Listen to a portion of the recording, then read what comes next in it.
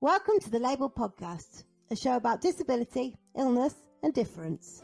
I'm Lucy. And I'm Alice. And that's Lola. Kaleidoscope identity, and this is who I'm meant to be.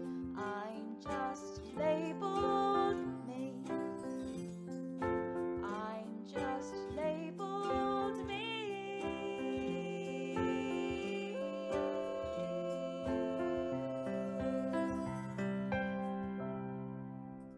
Don't forget, in this episode, I might swear, Lucy might cry, and you can check out details of the trigger warnings on our website. Hello, listeners, and welcome to a brand new episode of the Labelled Podcast. I am, of course, never on my own.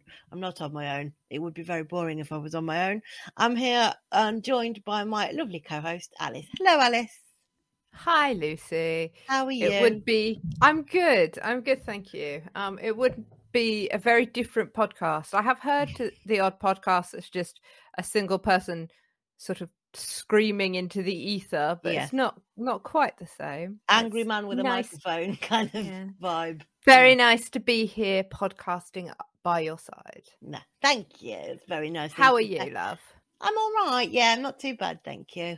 I'm glad it is the end of the week. Let's put it like that. Yeah.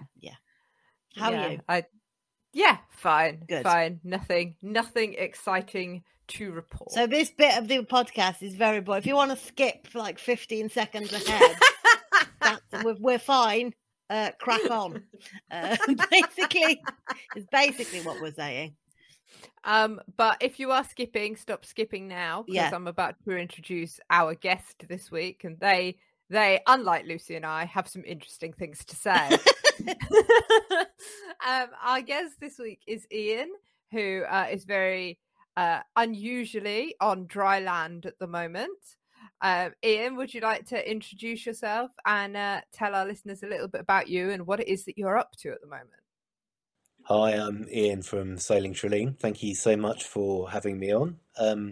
I'm currently having a little break from sailing around Britain and Ireland. I live with the after effects of a low spinal injury and some mental health issues, so it's a little bit more complicated for me to do it than for some other people. And part of my trip is sort of sealing a cherry on the cake for my own rehab, my second rehab, so to speak, and also to raise awareness of how disabled people can benefit from sailing as a sport, and to try and improve the quality of waterside infrastructure for disabled people, which is not just beneficial to sailors and people who actually want to be out on the water, but it's beneficial to the whole sort of disabled clan, because lots of these facilities have nice cafes and they have nice event spaces and so on, and at the moment a lot of them are inaccessible. So if you go to the seaside, very often you find that stuff isn't as accessible as you might like, and one of the pressure points that we've got is for the water sports users who are actually paying significant amounts of money to use these facilities very often, to say, hey, there's sort of money in the purple pound, so to speak, there's money in disabled people's pockets. Why don't you actually improve the quality of your access here? You don't need to do very much. You've actually got the right sort of intentions. You just haven't got a whole system approach to it, and in consequence, although your restaurant might be accessible, the boatyard's covered in gravel, so people can't actually get from the car park to the restaurant. And it's just a natural thing, because people don't really know what they're doing, and they would like to do it right, but they don't somehow manage to stitch it up in the right way all the time. Yeah, I was in Brighton during last summer with some girlfriends, and as I was walking around, it was really beautiful, really fun, excellent city. But there were several times where I thought, God, if you couldn't see Brighton, you couldn't see the pier and stuff if you were a wheelchair user, or had sort of mobility difficulties, because it's really steep and there's lots of stairs. And I know, it's difficult because that is partly just the geographical sort of landscape of Brighton. But you think, I was looking at some of the shops and things and thinking you could certainly do work here to make this a little bit easier and more accessible for people. And I think in a time where so many businesses are struggling because of, a lack of cash flow, the more people you can get in your store, the more likely you are to kind of be making money. And it's across the board, but it's definitely sort of, I think I can see it being one of those things, particularly in water sports and waterside kind of activities. It's probably something that gets forgotten about a lot. Yeah. And the thing that it always makes me smile when you say, oh, have you not got a ramp or anything to this shop, or this area where I want to be for the afternoon? And sometimes people will turn around and I'll say, well, we don't get many disabled people here, there's no need for the ramp. And I'm thinking, no, you don't get many disabled people here, and there's no need for ramps because they can't get here. If they could get here, they would probably be here every weekend. And it's like that vicious the circle of inaccessibility of, well, they don't come, we don't see many disabled people. Well, no, of course you don't, because your shop is crammed full and isn't very accessible. And in the water sports world, I think things are starting to change for two reasons. One, the sport of big boat sailing is actually getting more expensive because big boats are getting bigger, so people are accordingly having to find more cash if they want to engage in the sport. And it's a capital heavy sport. There's no getting away from that, like horse racing, like horse riding, or motorsports or whatever. The capital equipment is expensive, and that's a reality. So a lot of people are carrying on sailing until they're older, and one of the reasons why they leave sailing is because they get dodgy knees or dodgy hips. And inside sailing, what we don't say is that these people have acquired a disability as a result of age. So the sport is actually losing people it doesn't need to lose, because they're not adapting their facilities to deal with age-acquired disability in the way that a lot of other facilities do. And they're also not recognising that if they get it right for disabled people and for wheeled access, say, around their site, they're making it automatically better and easier for young families to come into the sport. And they're making it safer for everybody else moving marina trolleys around the site, because unlike pushing a supermarket trolley where you might at most be pushing 25 kilos, when you load up a marina trolley, you can be looking at 200 kilos. And if you lose control of that down a ramp, it's quite messy. And if it runs over someone's foot, it's a trip to hospital, not an ouch. No, that's like, you've just mined my toe. It's a quick That reminds me of my mum worked in a branch of the Victoria and Albert Museum when I was growing up, and she was always trying to push to make the exhibitions more accessible. And it was East London, and there was a very high population of young families, children, and people with English as a second language.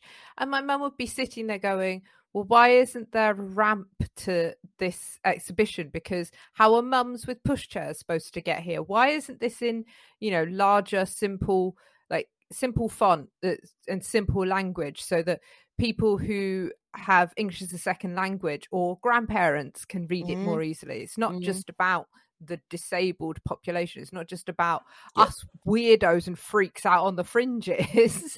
It's everybody else. And I think that's the thing that is like that I always almost makes me laugh about accessibility, is that we're not doing it for the disabled community. Nobody gets harmed by you making somewhere accessible. And by us highlighting inaccessible places and spaces, we're not doing it to be mean or nasty. We're doing it to help you. We're doing it to help you get better and provide more breadth of a service. And people always think, oh, you're criticising me, though. You're criticising me. And it's not that at all. We just want you to understand that, yes, to you it might be a ramp, but it's not just about serving those people with a ramp or serving those people with mobility issues. It serves so much more than that, and it makes everything so much easier. I've said before on the show, if I become Prime Minister, I want to ban stairs Just ban them. Like let's just have level access everywhere, and it'll make life a whole lot easier. But yeah, it's just, and it's sometimes it's simple little things. It doesn't have to cost the earth. It's just simple little changes that you can make that makes the world of difference to somebody's afternoon. Yeah, and just to sort of seal a point on the end of this bit is that there are two things. Firstly, when I sail into an anchorage or a marina, in this case broadly, or a harbour, it is very effective when you go and talk to people, because I'm getting off the boat with a CAFO and ankle foot or faces as well, which tends to be really visible, not because I'm sort of displaying them, but because I wear leggings and the split go over the outside. So unless it's really bad weather, they're kind of like on show, which is not by design. It's just that if I wear trousers over the top, they get holes in them, so I don't. Yeah, exactly. And it's a very much like, oh my goodness, what's just happened in our facility? This is really interesting. So it's a hook that you can get your hands into the sort of the management and go, this is what you're doing. It's great. Can you do this? It will be fantastic. And the other side of that is to say that, especially waterside infrastructure, it's basically very expensive, because you're dealing with quayside or facilities that are heavily civil engineered, and the consequence is that stuff does need to be renewed from time to time, and the capital cost of renewing something properly so that it's accessible versus renewing it so it's nice but not accessible is actually very small. It's a very small difference. Sometimes it's not even a difference, it's just a series of design choices which create inclusive access. And it's a no-brainer, especially because you think about all these water sports facilities. They've all got really extensive changing facilities. So the difference between building a really good quality, attractive changing facilities for families coming off yachts who want a shower, because that's like the most important thing ever, is to be able to have a nice hot shower. Yeah, I can imagine. Yeah. Okay. And including a space that you could upgrade to be a changing places toilet. Or which if you can get a grant for it, you can actually implement as a changing places toilet. There's not actually any difference there. You're building the same square footage, you're putting in the same services. It's just there's a design intent that needs to happen, and if we can get more people to understand that they can make such a positive difference in their communities and actually act as a positive magnet for people to come to their facility and spend money, then that's an added bonus. And I think it's interesting to hear you talk about that, Ian, because actually as we're recording this, the episode that was out most recently on the podcast was with scuba diver Dan Metcalf, who talked about he was raising money for a local quarry diving area that he goes to. I don't know what. There's a proper word for it. I don't know what it is. I was going to say, do you need to listen back to the episode?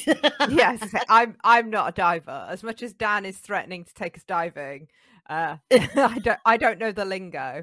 And he talked about the fact that, this is his local quarry where he he goes to kind of practice his diving when he's not doing pool diving, and there's not a changing room that's accessible for him. If he wants to get out of his scuba suit, he has to do it like Keith waterside, just in front of people on a towel on the floor. Yeah. So I mean, I can threaten very much to take you sailing if you'd like with the Andrew Castle Foundation. I'm sure we could sort that out there. I would be very interested in that. I'll be just turning into action women, I think. So the foundation is the organisation that helped me get back on the water. So my sort of origin. I will tell you a little bit about I have had a bit of a dabble in sailing previously. Have you? I'll tell you a bit about it. Yeah. One of the best things I ever did, actually. Okay. So my sort of origin and entry into disability was I was training to be a naval officer, and I sustained a low spinal injury. Unfortunately, at the time, it wasn't recognised that it was an actual compression. It was sort of thought that there was just a plain disc injury, and one of those things that's unfortunate. But the reality is that we expect our military to do really dangerous things. And if the training isn't realistic and dangerous within limits, then people aren't able to respond in the right way. And the unfortunate reality of that is that some military personnel do get injured every year, and some of them have to leave the service, like I had to eventually. And the Royal Navy, I think, has very well controlled training, and as does the whole of the British Armed Forces. But sometimes things go wrong. People get shot in a live fire incident, or armoured fighting vehicles roll over people and they lose limbs, and that's just what happens. And it's the price we pay for having properly trained folks. So I was discharged, and I'd actually gone to the Royal Navy before university as a university cadet entrant. So I had a university place to read mechanical engineering, and I just went to do that because I thought it's a good degree and it will allow me to sort my life out and work out what's going on. Unfortunately, it didn't quite work out that way, and although I got my degree and it was great and it was a good degree, I then went on to do a PhD in human response to vibration, which essentially meant that I spent the best part of 5 years shaking people to see what happened. Broadly, the answer is they don't like it. But we do have a game with my cat where when he's lying quietly minding his own business, you sometimes have to go up to him and just shake him and go, "Earthquake!" Why? He also does not like that. Why not? So no, that was really exciting, and unfortunately after that I began to get serious problems with urinary tract infections, which is one of those things that come with spinal injuries that people end up not talking about very much. But it doesn't really matter where you damage your spine, whether it's right at the bottom or right at the top, but it doesn't do your continence any good. No. And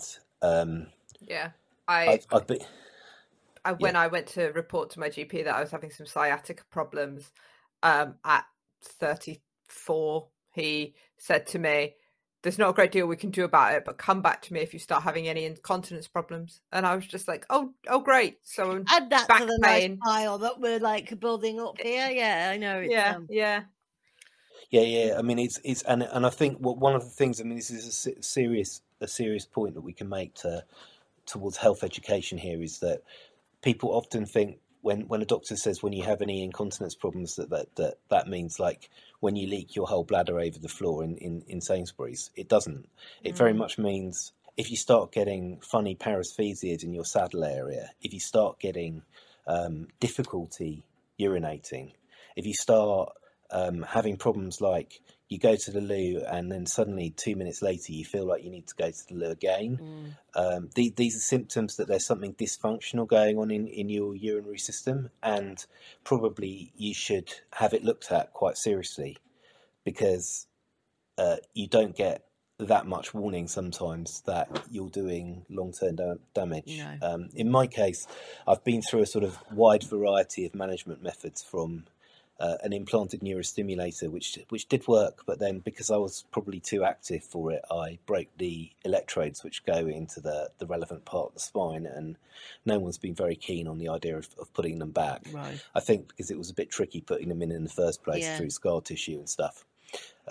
And intermittent self-catheterization, and now I'm running with a suprapubic catheter. But the reality is, because I still have problems with fecal incontinence, that I'm still using incontinence pads, just not as much, if you see what I mean. So this is just one of the things that you learn to live with spinal injuries, and I think a lot of people find it the most difficult bit to learn to manage. And in my case, what happened was I was getting these serious recurrent urinary tract infections which were leading to sort of low-grade sepsis, or in some cases not so low-grade sepsis, and over time, my overall standard of health was just decreasing and decreasing and decreasing.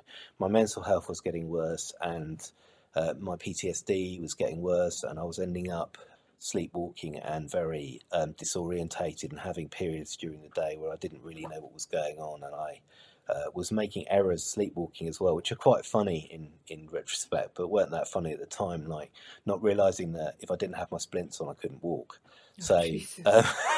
so it was really quite dangerous, and that's why this sailing adventure is my second rehab, if you see what I mean. Yeah, because I I had completely get this big that. decline in health, and I actually ended up in a nursing home for about 7 years, and it took them about 3 years to watch and work out that the real problem here was the infections, and that they were just knocking me so much that everything else went wrong when one of those came along. And if we could get our hands sort of round that, then we might have a chance of improving things. And we did. I started thinking about what do I do next? And this was obviously during the pandemic, which is not a great time to start going looking for rehab options. But I also found that there was a real paucity of options, which either the clinical commissioning group could refer me to, or even which I could privately purchase. And much as I saw the value in some of the operations which were being promoted, like therapeutic gardening and so on, they didn't quite feel like they were me. No. And I think it's really important that if you're going to invest time and effort in rehab, you do something that feels like it's you, whether it's learning to push a marathon wheelchair or hand cycling or sailing or gardening, right? But it's got to kind of fit with your makeup as a disabled person. And I worry sometimes that people get pushed into pipelines because the pipelines exist, and people go, oh, this is good for you, and disabled people kind of go, oh, all right then, and then they end up spending 2 years, 3 years of their life doing something, and then they go out at the end and they go, well, that was interesting, but I'm not sure it was the best thing ever. No. I absolutely agree with that. And I think I was going to say, I completely agree. I think one of the things that you see, unfortunately, quite a lot is, particularly for younger disabled people, is finding a space that's the right space for them. You know, I can remember working with somebody who was my age, maybe a couple of years younger than me, who'd been referred to a singing group of part of her mental health rehab, and she was the youngest person in the group by about 45 years. And you just think there is absolutely no way that there is not a choir for like late teens, mid 20s somewhere, but the person, it's, you know, the person in the CCG or the social worker has gone, oh, they want a singing group. I know about this one. Off you go. My next door neighbour Marjorie goes every Thursday at 4 o'clock. Exactly. Yeah. Exactly.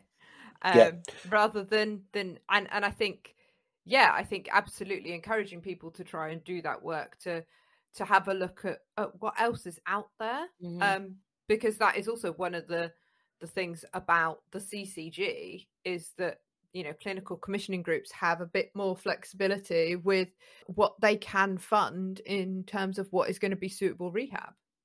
Yeah, and so I started looking around disability sailing charities, and there are, I think, 3 sorts of groups, and 2 of them I wasn't interested in because of my personal aims. So I wanted to see if I could get back to some degree of independence on the water, right? Where I could have either join a boat as a crew or get hold of some way of going sailing or participate in something with a certain degree of independence. I wasn't quite sure what that would look like.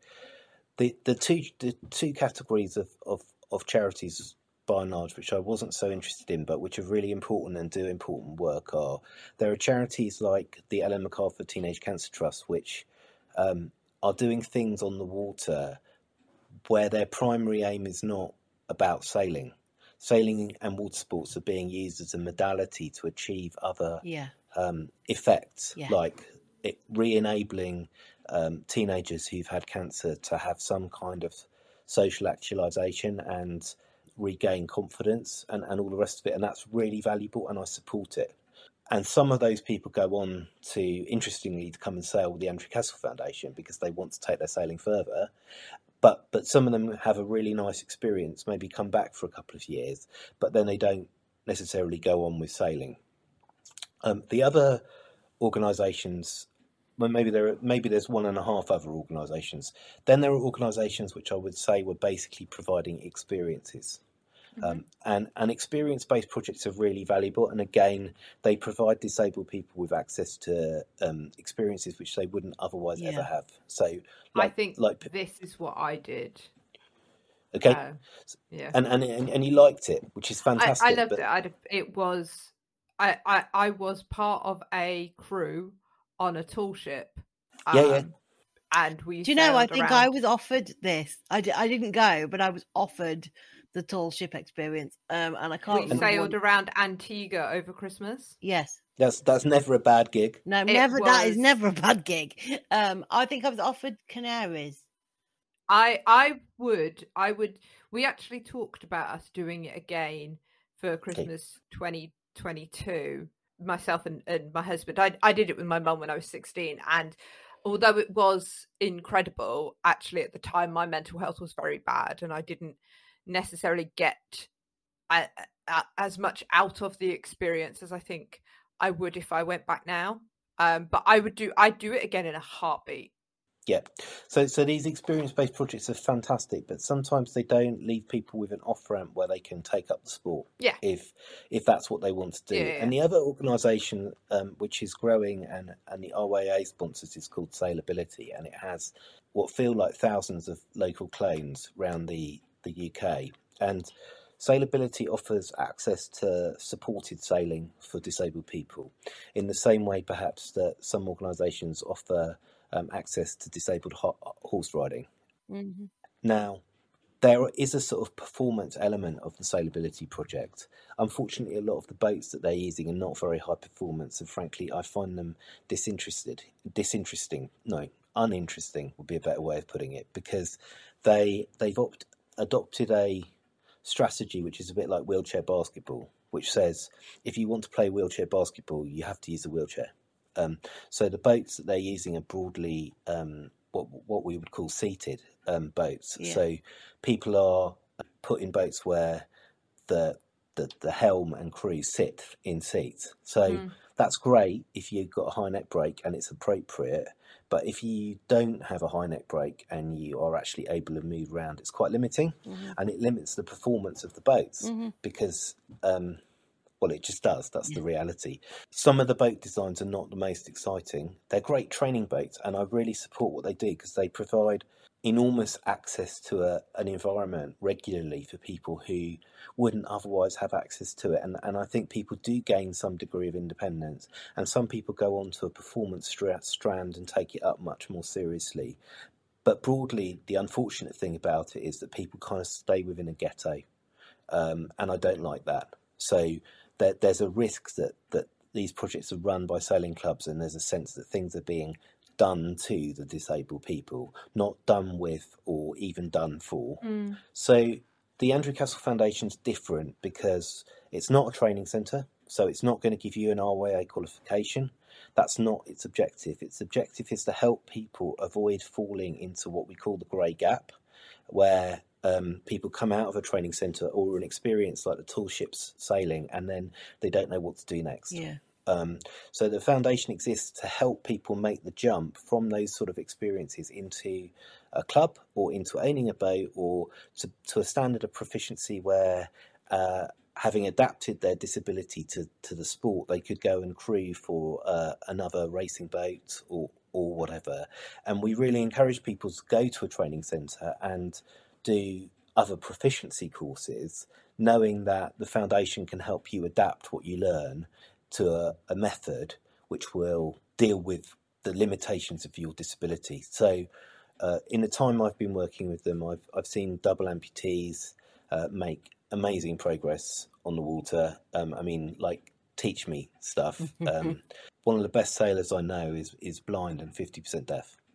And it's genuinely humbling to be helming a boat while he is driving the main sheet, which is essentially the accelerator in these boats. Yeah. So you've got someone on the accelerator who can't see and can only hear, sort of, and when it gets windy, not very much at all. No, yeah, exactly. And the level of trust there is amazing because he knows what he's doing, and the boat will stay flat and the boat will stay fast because he just does what he's meant to do, and there's no there's that real sense of reliance. And actually, it's very instructive for able-bodied people to go out racing and then to realise that they've just been beaten by a boat that's 75% disabled, disabled crew, and it does an enormous amount for, I think, for disabled people's morale and sense of self-worth if you come back off the water and you've hammered a few people, absolutely, in the nicest possible way. I get it. And then the important bit is to say that there's ongoing mentoring and support, and people go to the yacht club bar like everyone else does, and we have a drink and we sit down, we chat, and you get to know people, and then all sorts of opportunities open up. It is the thing that I am always saying about exercise and sport, is that there is something out there for everybody, and it's about finding the thing that's right for them. Like the tall ships thing that I did was incredible, and being like up in the rigging and stuff was some of the most empowering and exciting like things I've ever done. Like there was, I can't remember how many people were there, but I know that there was only about 3 of us who were like, yeah, we'll go up to the really high bit. And I was just like, yeah, of course I'm gonna fucking try it, because that's me. And I have no interest in doing that on a regular basis, because if I wanted to sail regularly, I'd be sailing around Leicestershire and it's just cold and wet, and I don't want to do that. If it's Antigua, then sign me up all year long. Absolutely, 100%.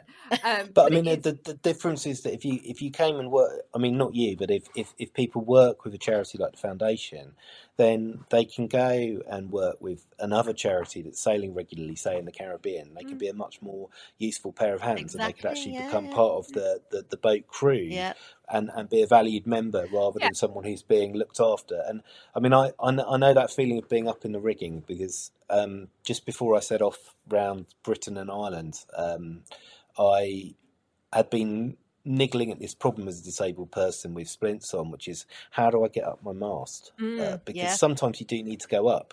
And I found this amazing bunch of people who were running a climbing tower at Nadex, and I just thought, oh, maybe these people can help. And they did indeed. And they set me up with a caving instructor who actually was from Joint Services Training Centre. That's where he worked mainly.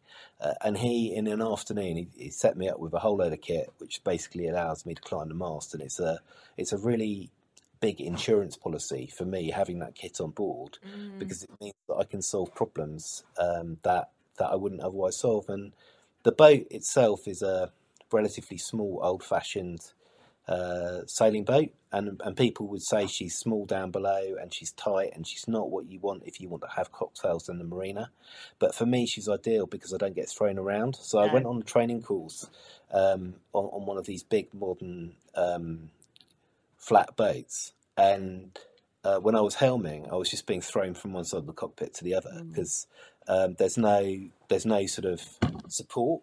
Whereas in Trelane, I can wedge myself somewhere pretty much all the time. So you don't wobble about. I don't get wobbled around. And I bought her really because I recognised that she needed quite a lot of refit, and I knew that it would be good for my hands and my head to get back to doing something, having been broadly only doing things like photography and stuff on computers, and not actually being sort of doing practical stuff out in the world. And there is something very fulfilling about scraping the deck so that all the crappy cover comes off, and then you can put something beautiful down. And there's a real sense of fulfillment when you do that kind of refit work. And the whole idea of sailing around Britain and Ireland was a bit much like, it was like, what can I do to have a bit of a present? And it was quite bold because I didn't really know whether I liked solo sailing, and I certainly didn't really know whether I could do multi-day solo passages. So I was aware that I could do it with like long day sails if I had to, like lots of little long day sails. But it turns out that I really do like solo sailing, and which is good, having bought a boat that's basically ideal for solo sailing. Do you ever get lonely, Ian? Do you ever get lonely? No, the boat's there. Yeah. No, I know that sounds really funny, but you get this kind of symbiosis between the boat and the sea and you, and there's only really one thing that you can worry about, which is making sure that the boat's got everything she needs and that you've got everything you need. And it's very, very basic and elemental. You can't worry about anything. And there's this delicious point where the 3G signal fades away and suddenly no one can get hold of you. It's fantastic. I mean, I do have a satellite messenger. So Just I mean, in case. Yeah. if it's really important, I can send a text to someone and you know, we can be in touch. Yeah. But it's fantastic because there's that sense that suddenly there's no noise. And I suspect that if you were out for 49 days or 56 days or something across the Pacific, you'd probably have some pretty odd conversations with yourself and the moon. Yeah, but I can imagine. But in coastal waters, there's only really two things you can do, or three things you can do. First is you can sleep in tiny elements of sleep, like half an hour, a quarter of an hour, and try and bank sleep as much as you can. And secondly, you can eat things. And thirdly, you can look after the boat and make sure she's going as fast as she can, which is basically about fast walking speed. Yeah. I mean, if you've got a 4 mile an hour wheelchair, that's about as fast as my boat goes. Okay. 8 mile an hour wheelchair, that's a really, really good day if we're doing 7 miles an hour. Yeah. So I think it sounds like hell. It doesn't. It's not my idea of. I can see, listening to you, Ian, I can see how there's a real sense of calm and independence and sort of peaceful solidarity for you. And I'm all for a bit of peaceful solidarity. Yeah, I can do peaceful solidarity for maybe a couple of hours, and then I'm like, does anybody fancy a chat? I could sit at home and read my book and be left quietly to myself for a couple of days. I think that would be.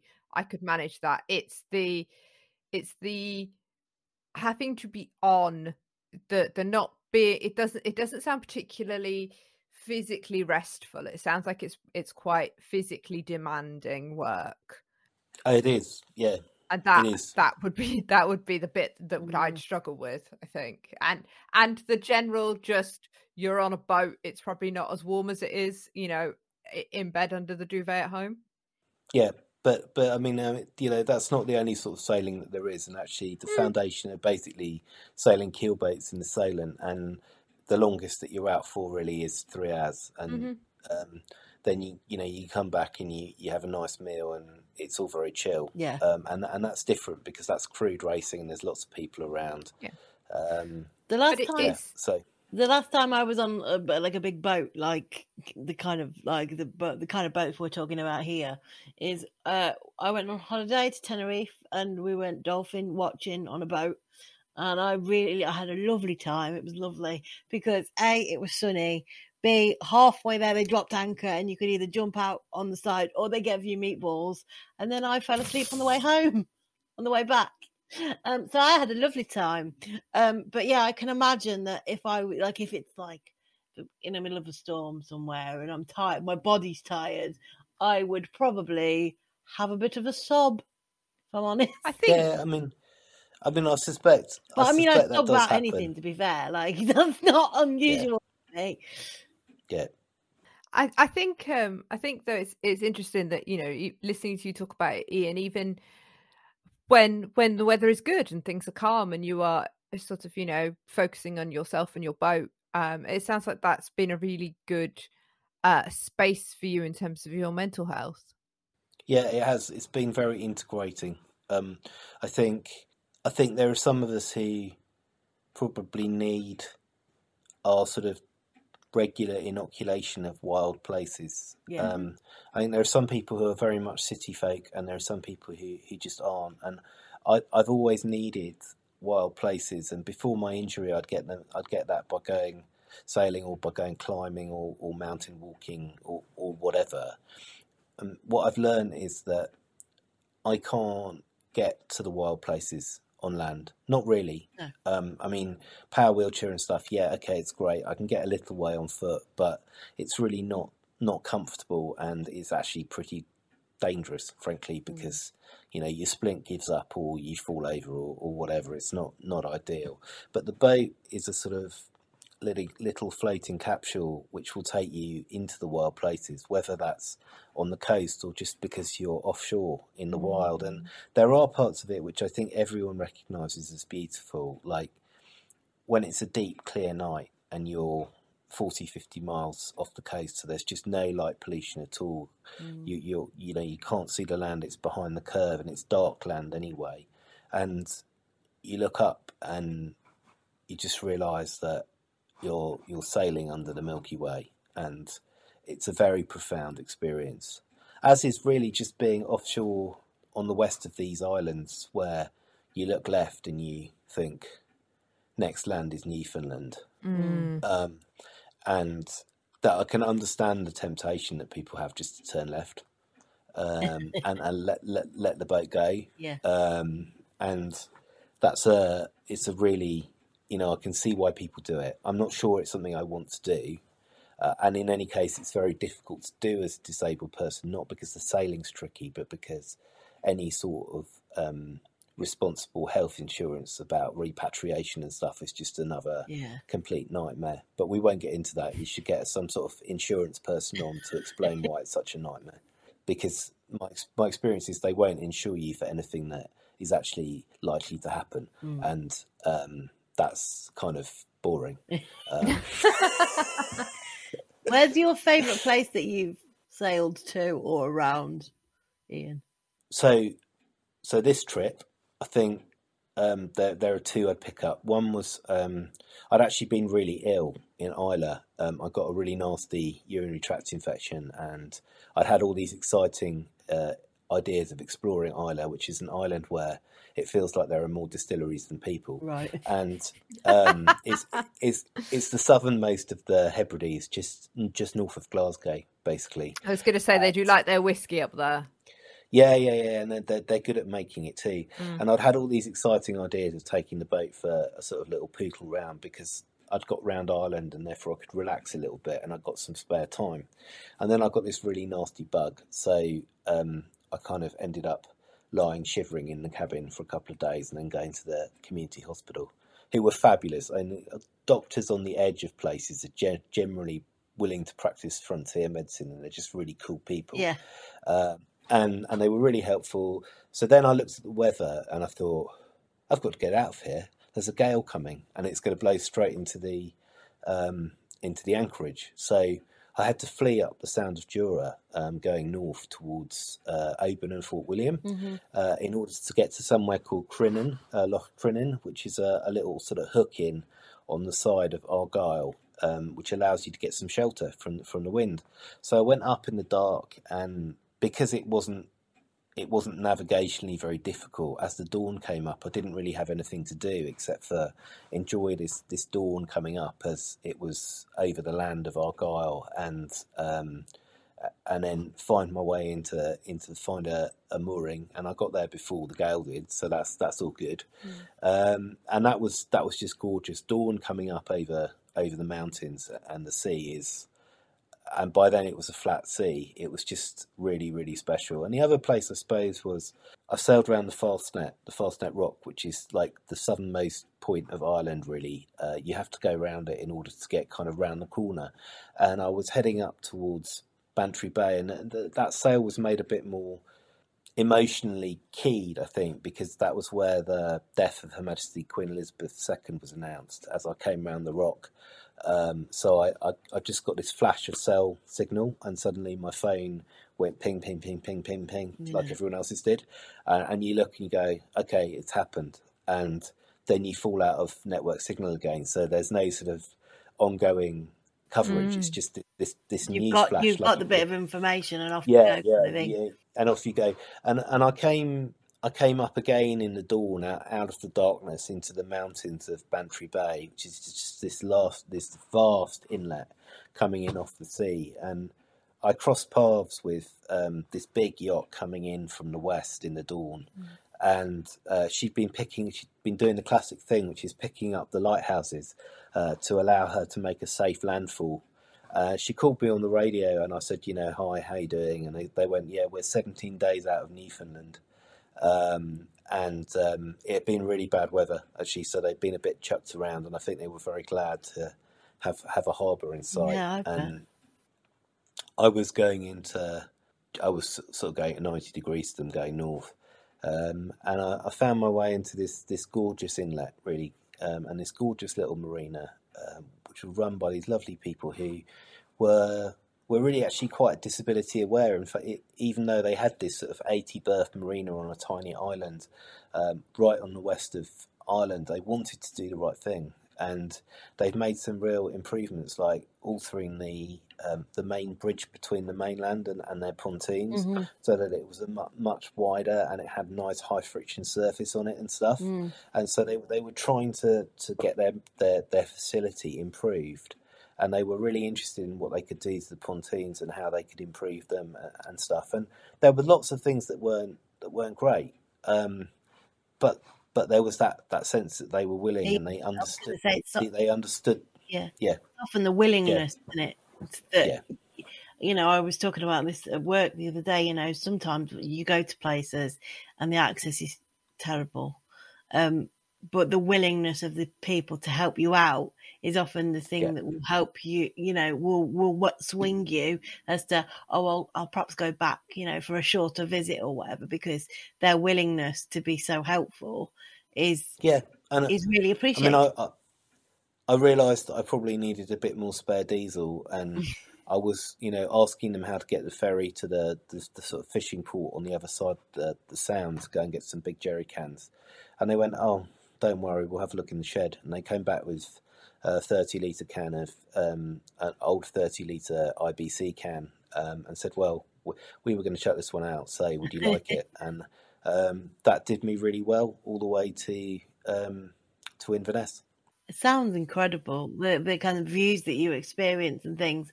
I think we don't quite appreciate what you can see. You can see some of them on the Instagram and some of them. Yeah, definitely. There's some nice video on the YouTube thing as well, which is all at Sailing Tralee, 2 L's and 2 E's. So please do go and enjoy. Yeah, we'll definitely link all of that in your episode notes. And it's really interesting listening to you talk there, Ian, because it didn't really occur to me until you were talking about it then, but that obviously some of these, marinas that you're coming into are just like little, 2-person owned, middle of nowhere, just happen to have a spot on the coast type. Yeah. And it's one of those things that you sort of, thinking back to what you're talking about, kind of trying to make waterside facilities more accessible is, we have this expectation of big companies and things like that.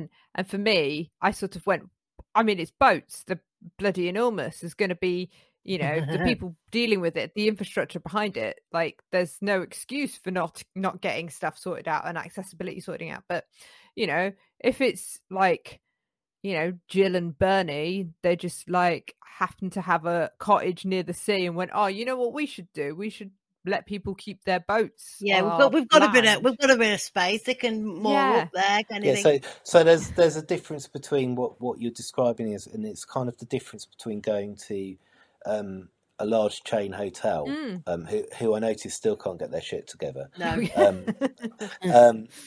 But we won't get into that, but should be able to. Right. Where you think there's no bloody excuse, yeah, there is no bloody excuse. Thank you very much. And realising that actually you want to go and stay in this really remote place, and the options are a B&B or a B&B, and yes, I am going to have to go up the stairs on my bum. Right, that's just the reality. But I'm willing to do that because this is a lovely couple. Right, they're making lovely breakfast for us. That the place is lovely. They can't do enough to help make things work, but it's not ever going to be 100% accessible for a large indoor-outdoor power chair. It's just not going to work. No.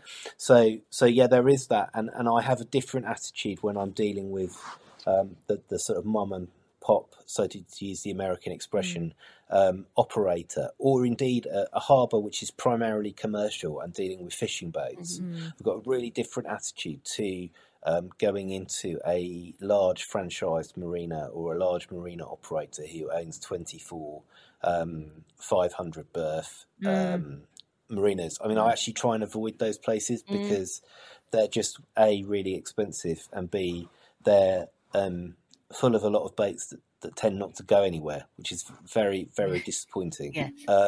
If you're actually interested in sailing. So in some ways you seek out the places that are a bit more random because they're actually a lot more characterful and a lot more interesting. I think that's a motto for life, though, isn't it? Seek out the more random because it makes life interesting, you know. Yeah, absolutely. Absolutely. Yeah, I think that, you know, and it goes back to what we were saying before, people showing willing to, you know, wanting to improve and help and things like that goes a long, long way in your experience of going away somewhere a bit more remote and things like that. I mean, I always say, you know, I'm never boring at a dinner party because I've always got a story to tell about the time I got stuck somewhere, or, you know, somebody had to come to my rescue, and it just makes things a little bit more exciting occasionally, doesn't it? I mean, don't get me wrong, there are times where I'm like, all I want to do is have a rest, please. Like, I just want no dramas. But it makes it far more rich experience. I find it, I'd live in fear. Like, if I was in your position, Ian, you know, taking on the huge challenge of sailing solo, independent around, you know, the UK and Ireland, and knowing that I was potentially going to rock up somewhere and be like, oh no, wait, I can't get in here because of my access needs, and I've been on a boat for 6 days and haven't spoken to anybody, and I like that, I couldn't deal with the stress of that. The anxiety would make me not want to go out on the water in the first place. Well, I think there are two things to say there. Firstly, the good news is that the boat, I think anyone who's disabled and who goes sort of sailing, not just sailing, racing, day racing, but longer distance sailing, you have to get the boat set up to do the thing that you need, and it has to be like a capsule that is supporting you. And so I know that I can survive on the boat very comfortably. So if I come into a harbour and I can't get ashore, then I know that actually the boat will do everything I need. And you have to be prepared for that. Or if you come to an anchorage and you realise that going ashore isn't a good idea because the boat isn't actually very firmly attached to the bottom and the weather's rubbish, so you really need to stay aboard, then you have to be okay with that. So it's almost like you need to make sure that everything you need is there. So a bit like the fact that your boat is also your plan B as well. It's your home. Yes. Yeah. So I mean, what I did was before I left, I made sure that I had 90 days of medical supplies and 90 days of food on board, so that actually I had everything that I might possibly need. I didn't need to replenish in those respects. And that was a really important choice because it removed a lot of that fear and it allowed me to make choices which were safe in terms of the weather and so on, rather than thinking I really need to get into Dartmouth because I need to go to the pharmacy to pick up more of X or Y. I think that's like just planning ahead, isn't it, really? And I think disabled people are used to doing that in their own head, just generally, really. I think it's really reflective of your, as you described it earlier, your relationship with your boat. That you know, you really are kind of a partnership with your boat. Your boat provides, and that you have to have kind of that trust in it. And when I got when I got her through the canal to Inverness to lay her up for the winter, it was just really sad because it was like the boat's actually working really well, and what there was a big part of me which was like, oh, let's just keep going. I mean, I couldn't go around the north of Shetland in the winter. That's just bonkers. I mean, it's doable, but it's probably going to be extremely unpleasant. Yeah. But there was that sense, why am I taking something apart that really works? And coming back to my, to being in houses and stuff, I actually find it a lot more difficult, and that's a really strange experience. No, you see, I don't think that is strange at all. I think what you've got with your boat is you've got into a routine, and you know that, yeah, I can do that, no problem. I can do it with my eyes shut. It's a bit like when I go away on a holiday somewhere. I want to go away on a holiday for the rest and the change of scenery, but actually I get to about day 3 in, and I'm like, can I come home now, because I miss my bed that sits me up, and I miss my toilet that keeps me clean. And you get into a routine with your own things around you, and if that just so happens that your own things are on your boat, do you know what I mean? So you just get used to it.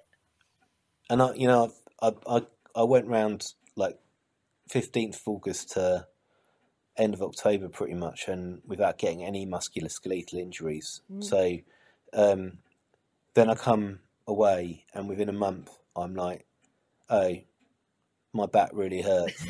I've done something to my neck. My seating posture's rubbish. I think I maybe need to do something about this. And it's like, yeah, and it's not great on the boat, but I've got somewhere where my wheelchair frame straps in. Yeah. And I made the decision to fork out to a company called TheraPosture, who make specialist beds and stuff, and have made specialist mattress that I sleep on, like I slept on in the care home. I said to them, right, I want you to make me some bunk cushions, and they kind of did double take. But when I sent them the templates and said, look, just make me more of this, right, in these shapes. Yeah. I know they're a bit random. Don't worry. I know what I'm doing. I know what I'm doing, and so I've got bunk cushions which are actually properly pressure managed surfaces, so I don't have to worry about what I'm sitting on and stuff and sleeping on. Yeah, it was a pricey intervention, and I'm really fortunate that I've been salting money away and I've been able to do that. And this has been an option that I've been able to fund. Coming back to the comment about the CCG, I mean, I don't think the CCG even like got that. No. Well, that wasn't what I was going to get at. But what I was trying to say is, you said the CCGs have options to fund things which are a bit more creative than other services do, and I think that unfortunately their definition of creative is still very restricted. And I worry about that, because I think that there are people in the disabled community who, with the right experiences, could rule the world, quite literally. And very often people are being forced to settle with really poor quality experiences and really poor quality rehab, or are ending up stuck in facilities where their lives are basically being wasted by the state, and at great expense, when in fact these people are all beautiful, right? They're all beautiful humans, whole and entire in themselves, and they have something enormously valuable to offer to society. It's just like our services haven't got the they don't have the screwdriver to undo the screw head. They're hitting it with a hammer. Restrictive. Sorry, they're too restrictive. Yeah, restrictive. Yeah. And they're not interested in interesting approaches, and people end up in the wrong sort of settings because the right sort of settings can't manage one aspect of their behaviour. Instead of going, well, this person really needs complex physical care, and the fact they've got challenging behaviour means we need to change the complex physical care setting, not shove them into an assessment and treatment unit in a seclusion room, and then just forget about the fact that primarily they've got physical care needs. Like, how does that help anyone? It just makes their health worse, and it also is psychological abuse. Yeah. It's really, really disappointing, but there's that complete lack of integration and that complete lack of recognition of humanity. And when you come across care environments where people are actually recognised as humans, whatever's happened to them, magical things happen. That is what beautiful words. Sorry Ian. about that rant. No, it's But there you go. beautiful. It's beautiful, and I completely get what you are trying to say. I spent a lot of time in my career working with young people, not necessarily in the role I'm in now, but before this role that I've got, working with young people and trying to facilitate that whole, you can, this is possible. You can, instilling that confidence in them. So I completely understand where you're coming from, and it proper got me. So thank you. That was lovely. That's all right. Yeah, I'm quite proud of myself that I'm not crying. Quick, move on before I start blasting.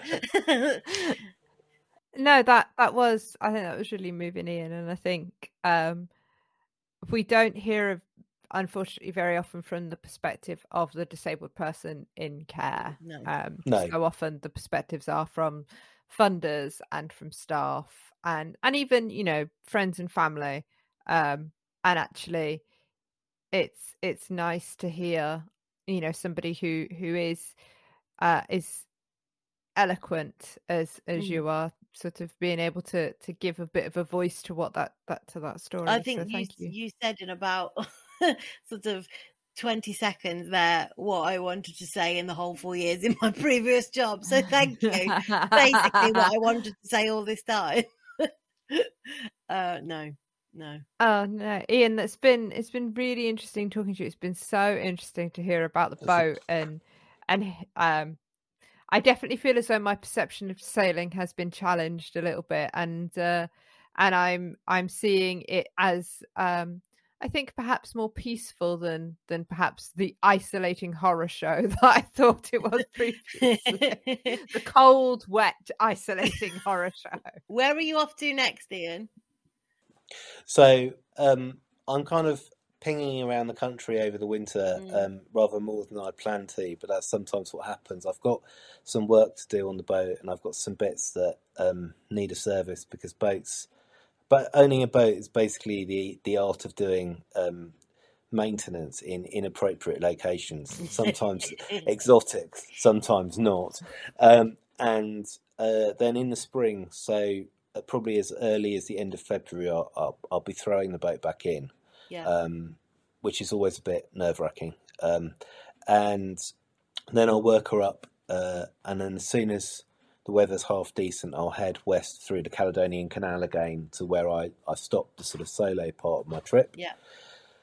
Depending on the weather, I might drop down into the Irish Sea to do a few things down there and to visit a few places. And then I'll be starting the long trek north up the west coast of Scotland, up the outside of everything, and then round the top of the wonderfully named Muckle Flugger on the north of Shetland, which is the most northerly point of the United Kingdom. Amazing. And it's a place that demands quite a lot of respect, because Muckle Flugger is further north than the Cape of Good Hope is south. Wow. So you're actually going up to the sort of subarctic, and you're only 6 degrees away from the Arctic Circle at the north of Shetland. So it's quite far north. It's not the high north, it's not the Arctic, but it is but a it's place as close as you fancy at the moment. You have to be quite careful. And then once you're around Muckle Flugger, you kind of turn right and head down the coast of the east coast of England and into the Solent again, where we'll see what happens next. I'm not sure what will happen next, but probably something. Alice, I think we found the first candidate for our Label Podcast T-shirt so that he can wear as he's sailing around to anybody. Advertising. That would be lovely. Yeah, that would be lovely. I mean, as you can see, Trilene T-shirts are available. Amazing. I just need to get the merch shop set up. Yeah. Yeah. Ian, this episode is going to be coming out sort of springtime 23. That's fine. So it would be lovely to perhaps touch base with you again around that time, so that you can maybe update us on your progress, tell us where you are, and how things are going. Yeah, absolutely. All the updates are on sailingtrilene.com Org, 2 L's, 2 E's. Trillene's Manx Gaelic, it means the Pleiades, and it's the name of a boat which my grandparents built in the Isle of Man in the 1930s for subsistence fishing. So I'm very grateful to my mum for permission to reuse the name and have a second Trilene. And there are all sorts of other sort of social things at Sailing Trilene in various locations. Fabulous. If people would like to enjoy them. Fabulous. Thank you so Great much, stuff, Ian. Ian. This has Thank been you for great. spending the afternoon with us. That's all right. It's a great pleasure. Oh, okay. Yes. Thank you. Gang, thank you very much for listening, and we will see you next time. Bye-bye. Bye. Thanks for listening to the Labelled Podcast. If you like the show, you can rate, review and subscribe, and you can follow us on social media at Labelled Pod. This episode was edited by Adam Hall. Our music was by Maisie Crunden, and we'd like to thank the rest of the team involved.